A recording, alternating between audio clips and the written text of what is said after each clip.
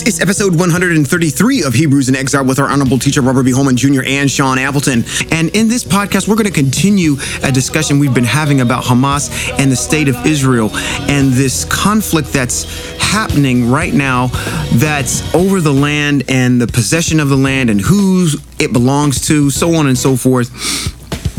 And the dynamic that's playing on the world stage. Now, we're vested into this narrative because this conflict is happening within the confines of the borders of the estate of Hebrew Israel. So, without any further ado, let's get right into this discussion. Hebrews in Exile, you know what we do. Let's go!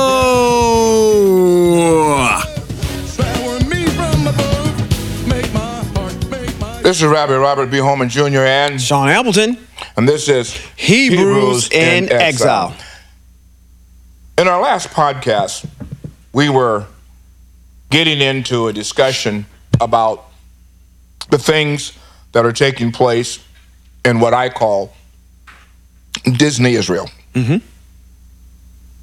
The clashing between Hamas and the Palestinians and Israel. This has a historical narrative behind it. There isn't much difference except that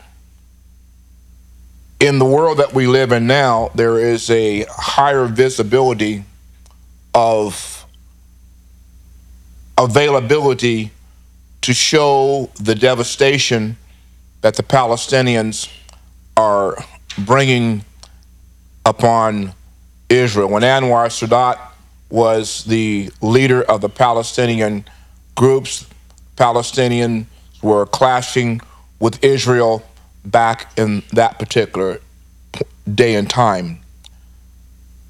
When the Prime Minister of Israel, I forget who it was now, I don't remember his name, but Anwar Sadat made this proclamation that the only way that this enmity between them and Israel was ever going to be resolved, it would have to be resolved by the Most High. He made that. He made. Get that. Siri. He made that proclamation. Okay. I'm not sure Our young people are just now, because of social media and because of the broadcasting of things that go worldwide now that are much more profound than they were 20, 30, 40, 50 years ago. The devastation is now more available, and our young people are more aware of it. Mm-hmm. Now, please understand me. I do not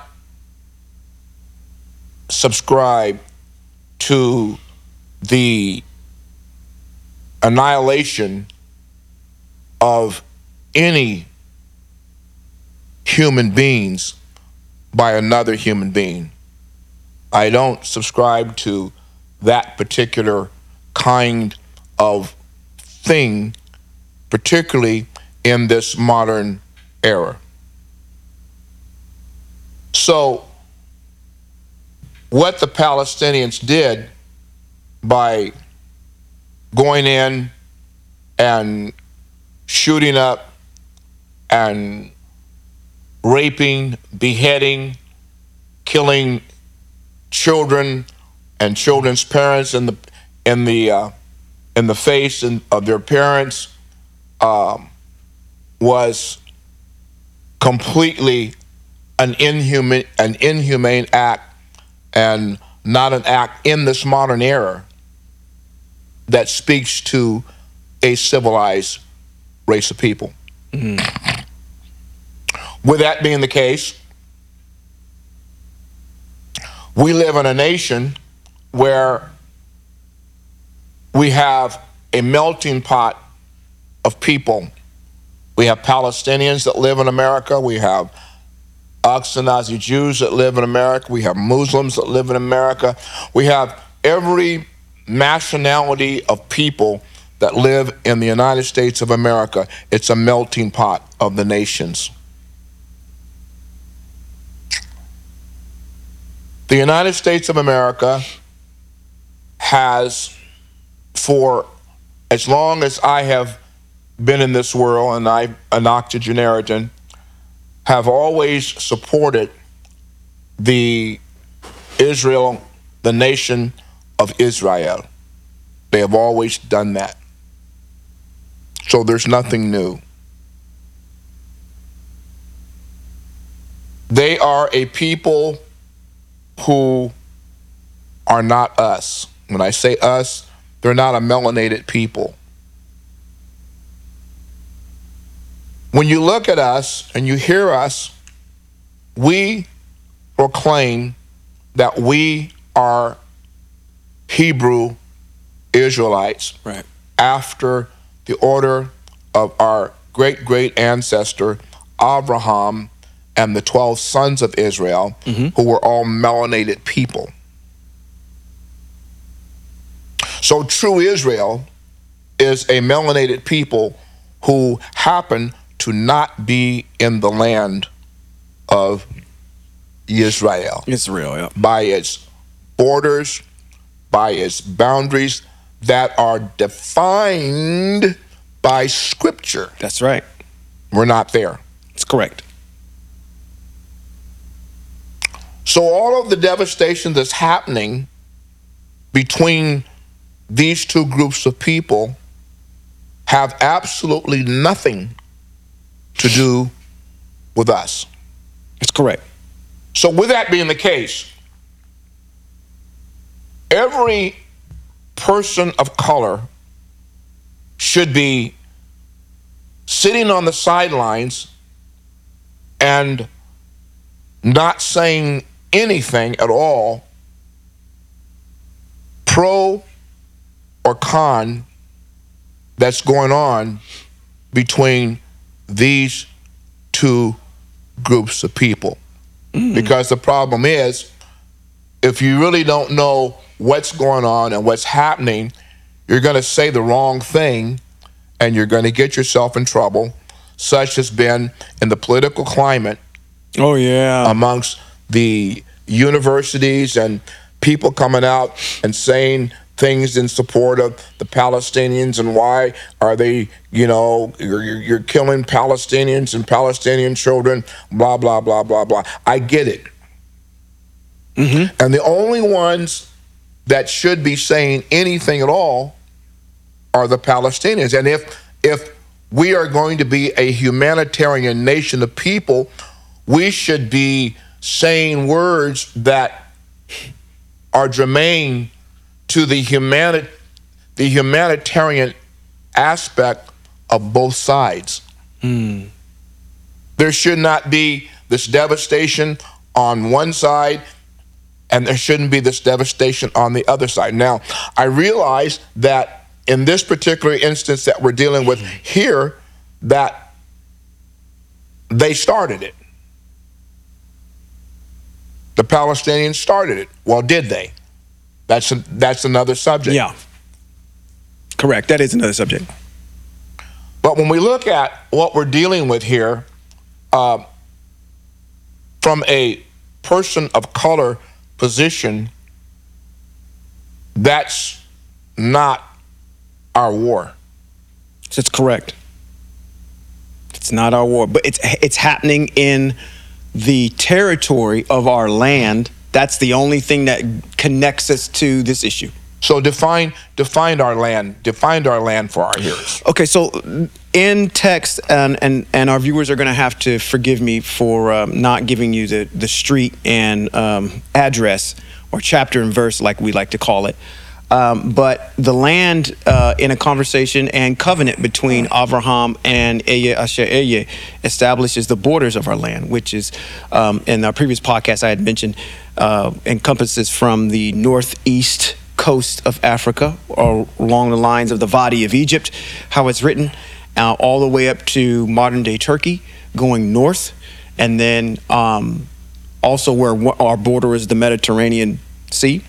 And then also going all the way over to the Indian Ocean, which encapsulates the Middle Eastern countries that are there, Iran, Syria, all those, Jordan, all those areas. Because when you take a look at our text, it says that there were certain tribes that occupied the eastern part of eastern side of the Yarden, and then there were tribes that occupied the western side of the Yarden. I think Manasseh, Gad, and there was another one.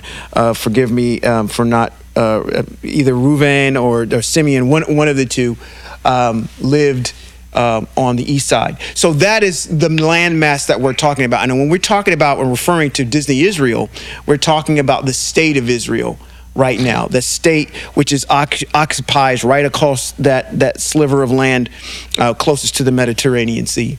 And so, at least in regards to that particular issue, in 1948, I don't know if many of you know, the Balfour Accords, and the United States was very integral in helping basically the Zionists take or establish the state or landmass or border of present-day Israel right now. But what you have in present-day Israel right now is a plethora of people, which is not systemic to text.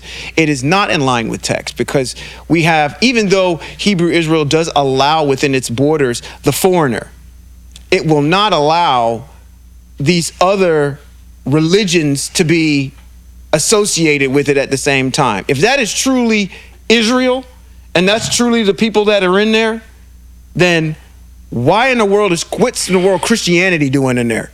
What in the world is Islam doing in there? What are all these other religions doing in this particular land? And the Most High will not have that. Matter of fact, we have mitzvos that says anytime that you go into a place or you get ready to take back the land, you are to destroy all the Ashtaroth poles and all these things that are not germane to the Most High or systemic to the Most High.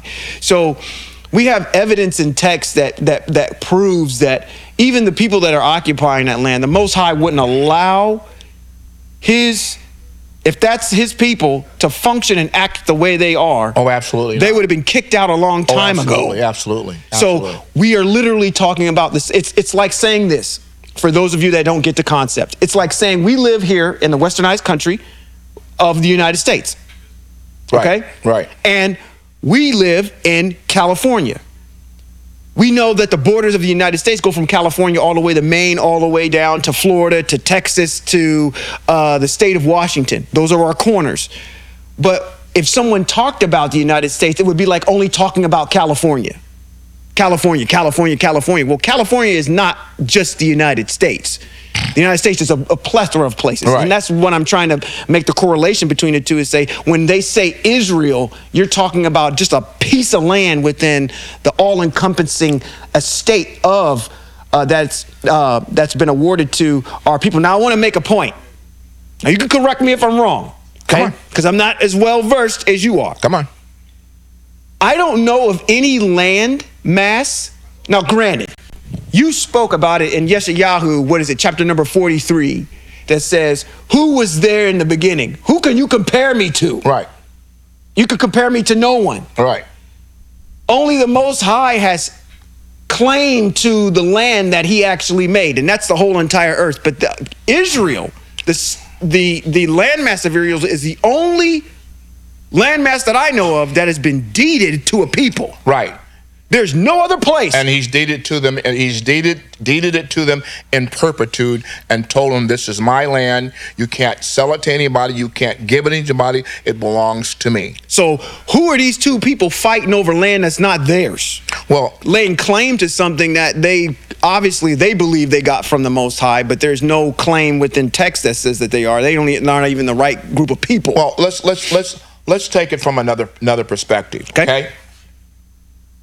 If the Ashkenazis are going to claim that they are the Father's people, then I have to go to the history of text. Please. And if I go to the history of text, there is only one way. Right.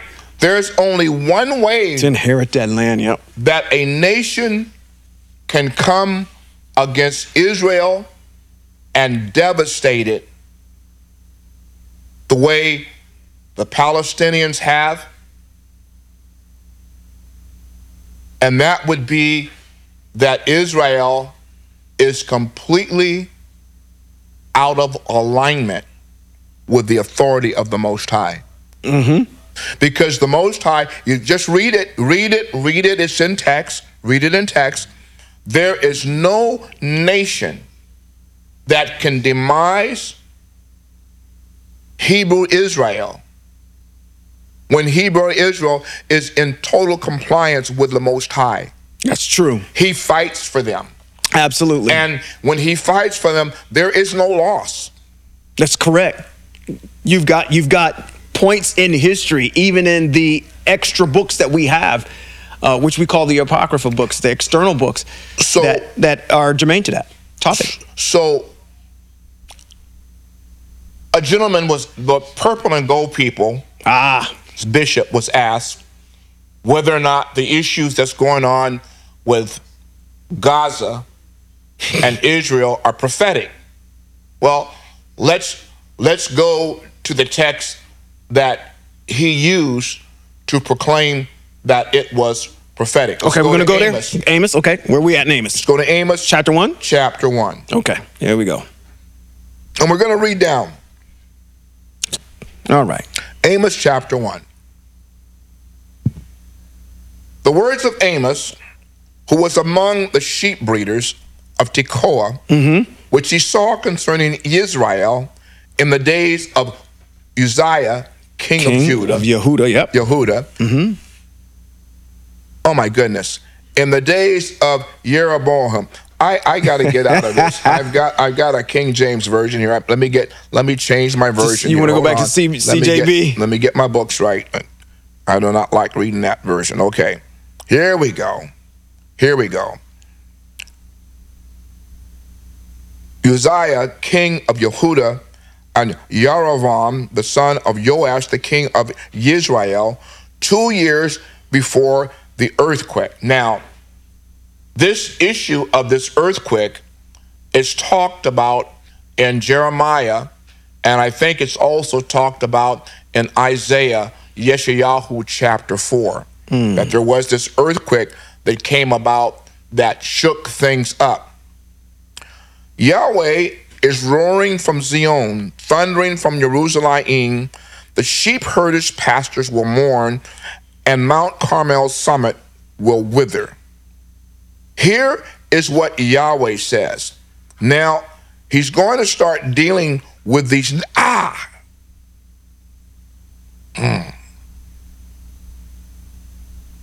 He's going to start dealing with these nations that have brought crimes against Israel. Okay. He's not dealing with nations that have brought crimes against the nations.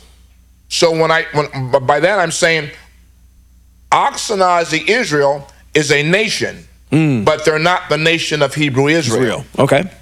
They are included in this modern world. They are included with Gog, Magog. They're included with the European nations that are written about in Bereshit Chapter 10. chapter number 10, where all of the sons are defined Yep. by their genealogies and who they are. Okay? So here is what Yahweh says. For Damascus, 3 crimes, that's Damascus. No, 4. I will not reverse it because they threshed Gilead with an iron spiked threshing sledge. In other words, they did devastation with this threshing sled against his people. I will send fire to the house of Hazael, and it will consume the palaces of Ben-Hadad. I will break the bars of Damascus gates. I will cut off the inhabitants of Beth-Avin, and him who holds the scepter from Beth-Eden. Then the people of Aram will go into exile in Kir, says Yahweh. Okay? Now, here's what Yahweh says for Azaz. Azaz happens to be the Hebrew word for Gaza. Okay. 3 crimes, no 4. I will not reverse it, because they exiled a whole population and handed them over to Edom. Now, let's understand what he is talking about here. I will not reverse it, because they exiled a whole population and handed them over to Edom. What's going on? We have to go back and we have to look at the history of what Azaz did during the exile of the children of Israel when they went into, I think it's Babylonian or Assyrian captivity. Here's what they did. Okay.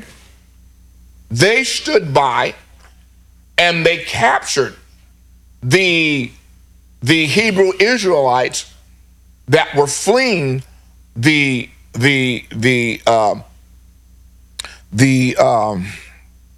exile, and I think it's of the Assyrians. I don't remember right off. It's either the Assyrians or the Babylonians, and they captured them and handed them over to the nations that they were fleeing from. That's the reason why the Most High is saying, I will not reverse it, because they exiled a whole population and handed them over to the Edomites. Well, we know historically that during the exile of Israel out of the land into Babylonian captivity, we know that Edom was one of the nations that took advantage of the infirm, the weak, the slow, and the lame. They took advantage of them, which is another reason why the Most High has an ought against the Edomites. Okay? Okay. So he says, because you were vile and handed them over to the Edom, I will send fire to the wall of Azaz, which is Gaza, and it will consume its palaces. I will cut off the inhabitant of Ashdod and him who holds the scepter of Ascalon. I will turn my hand against Ekron, and the rest of the Philistine will perish, says Yahweh Elohim. That whole narrative in there is dealing with what took place with the Babylonian or the Assyrian exile or the captivity of the Hebrew Israelites and the devastation that these nations brought against them. That text there in Amos has got absolutely nothing to do with what's taking place in modern day Israel that is been placed upon the state of Israel, which is the same as a foreign nation to the Most High, because they are not the Father's people. No, they're not. No, they're not. Not in the slightest. Yeah, we're watching a movie unfold in front of us. But you're right. They are not the Father's people. And I like the way they are telling you, except the Zionists. The Zionists are the only ones that are holding on to the lie. The Zionists are like the Republican Party. They have been perpetuating the lie for a long time, and they're holding on to the lie, while it is that the Reformed Jews, Ashkenazis, are realizing, hold up, that it is true that the African Americans and the brown-skinned people that were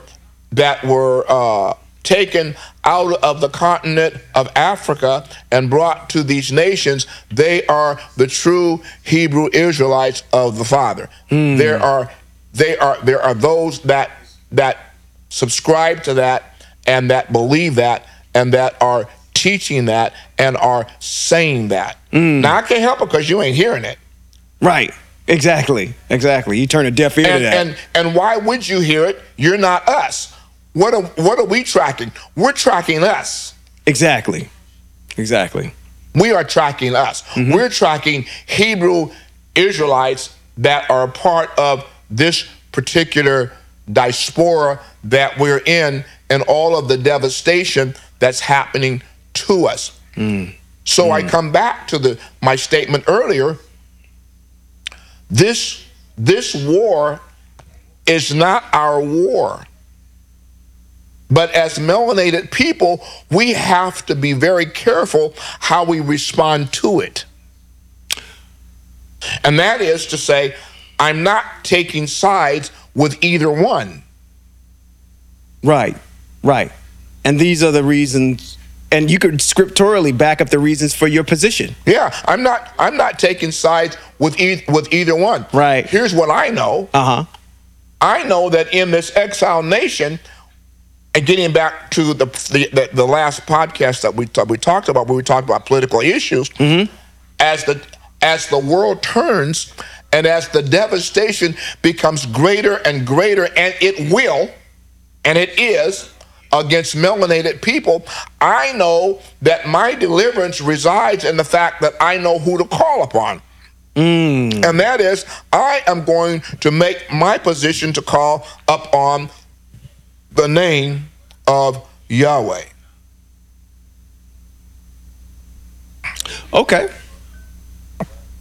I like the way you frame that. Yeah, I want to go somewhere, but I got to find it. So because what's happening here is even though the bishop, there's a lot of people that the bishop is influencing, and with all due respect, we have to continue to keep things in its proper context, or at least tell the people up front, I'm making an analogy of something to draw on a particular point. But to come back and say this is prophecy out of Amos that's talking about this particular issue, because the common word in there, the common denominator is the word Gaza, makes it no different from someone springboarding off of a text on a Sunday morning using whatever they want to do to get their point across. So again, keeping it in proper context on as to where we are. We don't take sides. And again, the Most High has a way of doing things and clearing things out before we get there. Yes. And it happened in Yahushua's day. It happened through a matter of fact, when the Most High said, hey, it's time for you to go back and take that land, I'm gonna give it to you, go in there and defeat them. It was no holds barred. I totally get it. Now, this is where you and I are gonna actually probably part ways a little bit. Because while at the same time, I do agree that we shouldn't take sides. I do agree with that. And having an inhumane way of treating people during a time of war is not permissible at all. I agree with that. But we do have to realize that the Most High does not play around at the same time. When he wants to come back and had our ancestors take back the land, he told to wipe them all out. Wipe out the goldfish, take out, it doesn't necessarily say the goldfish, but it says the women, children. That's the reason why. Cattle, everything. But that's the reason why I preface it by saying in modern times. Well, is it modern time? If we got together right now and the Most High said, take back that land. Well, if the Most High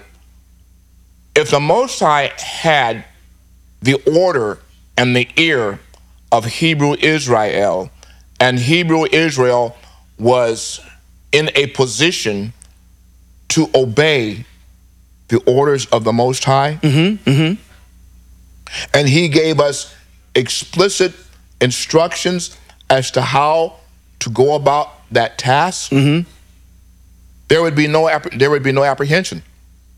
Okay.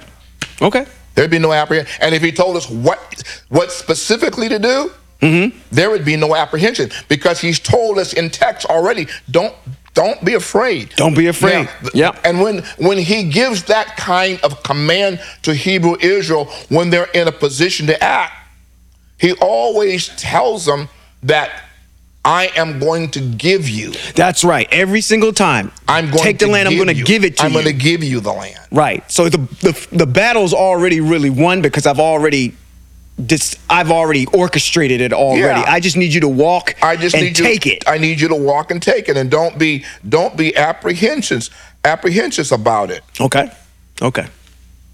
Yeah, and that's what's very cathartic about this whole entire thing, is that we're watching two nations go to war in our land. Yeah. Which I you know what? I'm not even going to burst that into the atmosphere. But the issue is, for me, is the Most High is doing house cleaning, which he does. Yes. And he doesn't need our permission to do it. No. And whoever's occupying a particular space, whether that be here at FTF or whether that be in the land of Eretz Israel, he's going to move and do what he needs to do. You know, and even so, I mean, I'm just saying, because I don't know. Because I can't use Amos as a prophetic measurement to what's taking place between Gaza and the nation or the state of Israel. I can't use that. I can't use that prophecy. Have we ever been? Have our ancestors ever been worried about the political climate of two warring nations anywhere? No. Other than the fact that I told you to go in there and take the land, but then at that particular point, it's not two warring nations that are opposed to, should say two warring nations that we're worried about. It's us against whoever we're trying to get the land back from. Let's go to Joel. We're going to start in chapter number 2. And we're going to start at verse 25. We're going to look at Joel chapter 2 and verse 25, because I need to read down to clarify and to point out the issues that are here. Okay. Rock and roll. When he talks about, I will restore to you the years that the locusts ate, the grasshoppers, the sureworms, the cutterworms, my great army that I sent against you, Israel. It's talking to Israel. You will eat until you are satisfied, and will praise the name of Yahweh, your El, who has done with you such wonders. Then my people will never again be ashamed, and you will know that I am Israel, that I am with Israel, and that I am Yahweh your El, and there is no other. Then my people will never again be ashamed. Right. Now, understand that the language here in Joel about the locust and the grasshopper, the sureworms, the cutterworms, it's his army, is something that literally did take place.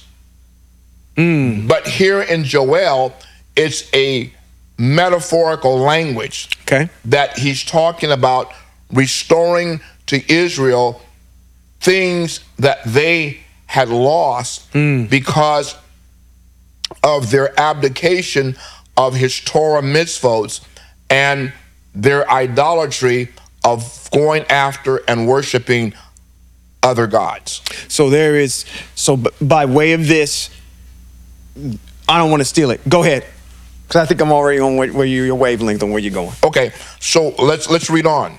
Okay. So in this exile, we have been shamed. Yes. We are a horror in the eyes of the nations and the people We're hated Yes. by all people, and we're a byword amongst the nations. Yep. Now, watch this now. Watch this now. Watch this Okay. now. We are a byword amongst the nations. I'm going to say it again. We are a byword amongst the nations. We are a byword to the Ashkenazi Jews in the land of what they're occupying now that they call Israel. To them, we are a byword. Correct. To them, they are equally as racist to the black man, a Hebrew Israelite, as the KKK. Whew, that's a bold statement. And history has proven and borne out that they were in support of helping the KKK against the African American that was deported, that was brought to this nation. There's history that validates. Oh that. yeah, an insurmountable amount of history that. So don't get me started. Yeah, I mean, let me get started. Let me Well, just point you in a direction. Get started. Let me just point him in a direction. Go read the book, The Secret Relationship Between Blacks and Jews. It's written beautifully. It has all kinds of footnotes and things in there that shows what the Honorable Rabbi Robert B. Holman Jr. just said proves to be true. All the documentation is there to say they were financiers of that. Financiers of the Sephardics and the Ashkenazis were pretty much in support of that and financed it. Yeah. So now let's read on in Joel, because Joel chapter 3 is just a continuation of chapter 2. Slavery I'm talking about. After this, I will pour out my spirit on all humanity. Your sons and daughters will prophesy. Your old men will dream dreams. Your young men will see visions. Now, when he talks about, I will pour out my spirit on all humanity, we have to understand what he's talking about. Is he talking about the inclusion of everybody that is human? No, he's not. Because the Most High has enemies. And his enemies are Greece and Rome. His enemies are Greece and the Catholic Church. His enemies are the Edomites, which is Rome. So he's not talking about nations that are enemies to him. He's talking about individuals whose hearts are open to receive, because he's not pouring out his spirit on individuals whose hearts are not ready to receive it. Never did, never has, and never will. Also on male and female slaves. In those days, I will pour out my spirit. I will show wonders in the sky and on earth, blood, fire, columns of smoke.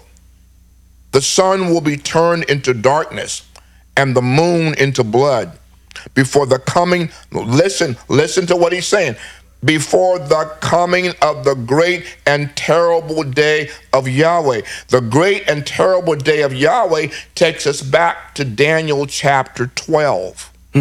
So the prophetic words here, I will pour out my spirit on all humanity, is germane to a redemptive period of time in which that there is going to be an excruciating amount of trouble that's going to be upon the face of the earth. Now, you might say, historically, we have witnessed this already. No, you haven't. That's right. Right. No, you haven't. Because Daniel chapter 12 says it's going to be a time that has never, ever been witnessed before by anybody. So now he goes on to say about how it's going to be identified. The sun will turn into darkness.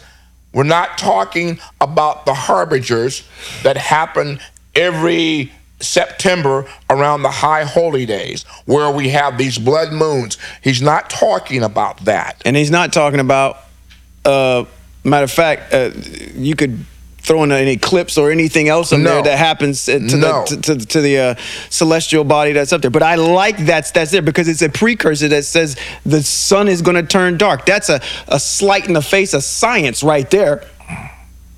I can get into that because science says that sun is a big hydrogen ball of gas that's supposed to last billions and billions of years. We have a long time before it turns into a red dwarf and then a white dwarf, and then automatically at the end it freezes, and then all gravity is lost. See, this is all this whole entire nerdy science thing. But what this is talking about is this is awesome because this gets us a sign. Now, listen to the language that follows. Okay? Listen to the language that follows. The language that follows is part of the pretext. At that time, comma. You have to ask yourself a question. What time is he talking about? Because anytime the Most High uses language at that time, he's talking about a time in which devastation is happening, precursor to the redemption of Israel. Now, how do I know that the text is talking about a precursor to the redemption of Israel? Because it follows in this language. Whoever calls upon the name of Yahweh will be saved. So during the devastation of Daniel chapter 12, when all hell is going to break loose against the nations that the Most High is going to bring devastation against, okay, and all of this trouble that's going to take place, the Most High says those that call up on his name will be saved. For in Mount Zion and Jerusalem there will be those who escape, as Yahweh has promised. Among the survivors will be those who Yahweh has called. Now, who is Yahweh going to call? We know that Yahweh is going to call his people, number one. We also know that by Isaiah, Yeshayahu, I think it's chapter 66, he says he's going to call also those of the nations. And from the nations, he said he is also going to make Leviim. He's talked about that in Yeshayahu. I think it's 66, 65, or 64. It's in one of those three chapters. So we understand that Joel here is talking about a redemptive period of time, a time of devastation. Now, I get back to my issue that I try to inject into the minds of my people. You have been deprived of knowing what the Father's name is because it's not written in any of your Bibles. So you don't know what name to call. You have been praying to God, and you have been praying. And if I read this particular text in the Greek, in a King James or Eurocentric Bible, it's going to say these: whoever calls upon the name of the Lord, capital Lord, will be saved.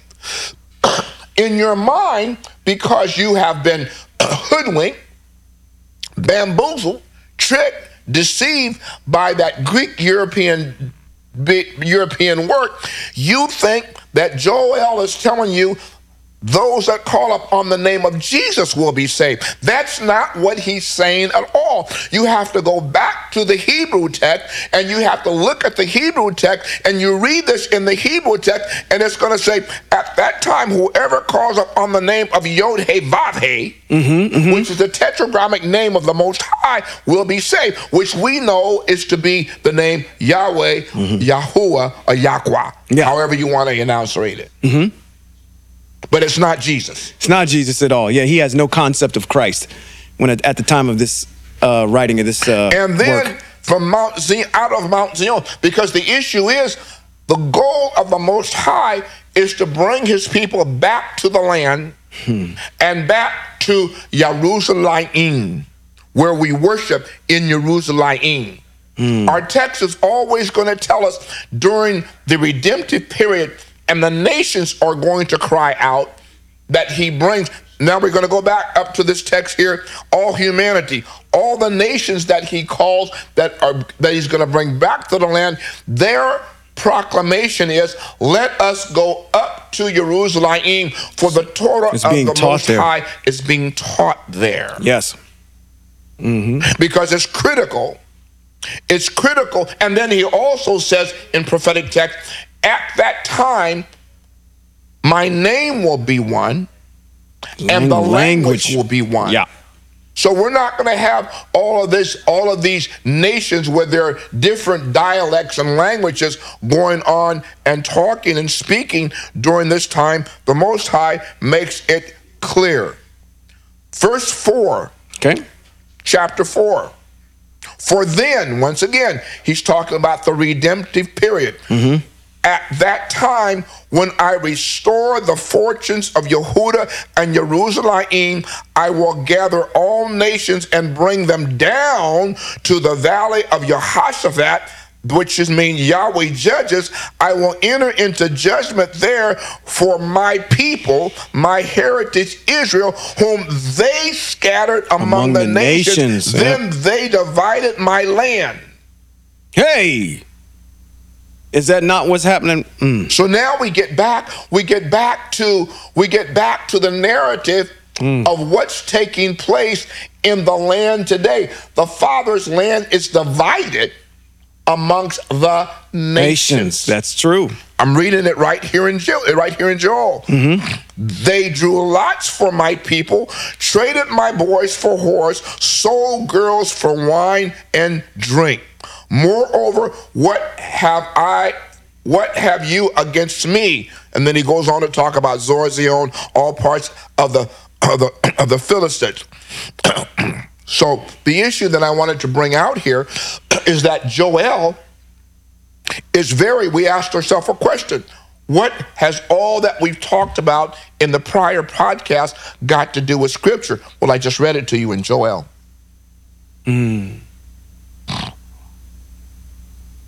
Straight up and down. So what shall we say to these things? Shall we continue? Or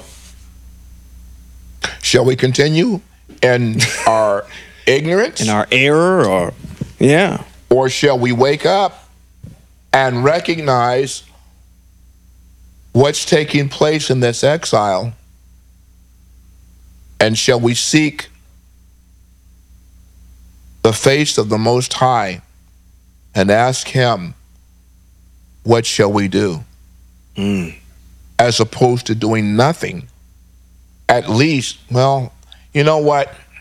I can't even ask you to seek the face of the Most High, to ask him, what shall you do? Because the majority wouldn't know the voice of the Most High if it stood out. I mean, and you know what? And I say this because of this.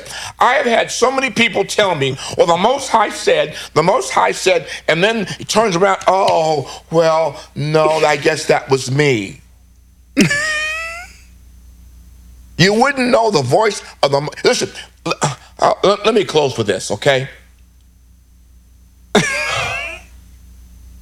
You cannot know the voice of the Most High outside of his word. That says it all. Now. That says it all there. No, it doesn't say it all. Or don't. No, it doesn't. Because most people don't know what the word of the Most High is. All right. So, to clarify that, you won't know the voice of the Most High outside of his mitzvot, his rules, and his instructions. That's right. That's where his voice is heard. Yep. Gives you his character, gives you his behavior, gives you how he reacts to things, what angers him, what makes him happy. All of the things that are systemic and very important. Now, if you want to be delivered, I promise you, by understanding Torah for Hebrews in exile and getting back to applying what we can in this exile will help you in your ability to gain eternal life. There is not, listen to me, and you can read it in text, there will not be any eternal salvation outside of Torah. None. Nobody is going to have eternal life outside of their application to Torah. If they don't apply Torah to their lives now and in the land, there will be no eternal salvation for the man who doesn't ascribe to Torah. This book here, Torah for Hebrews in Exile, is the book that's going to get you on your way. Yes. And I'm going to ask you to do something for me. If you have this book, if you get this book, please go on Amazon and write a review. I would appreciate that very much. Well, I've said all I need to say tonight. This has been Rabbi Robert B. Holman Jr. And Sean Appleton. And this has been Hebrews in Exile. Shalom.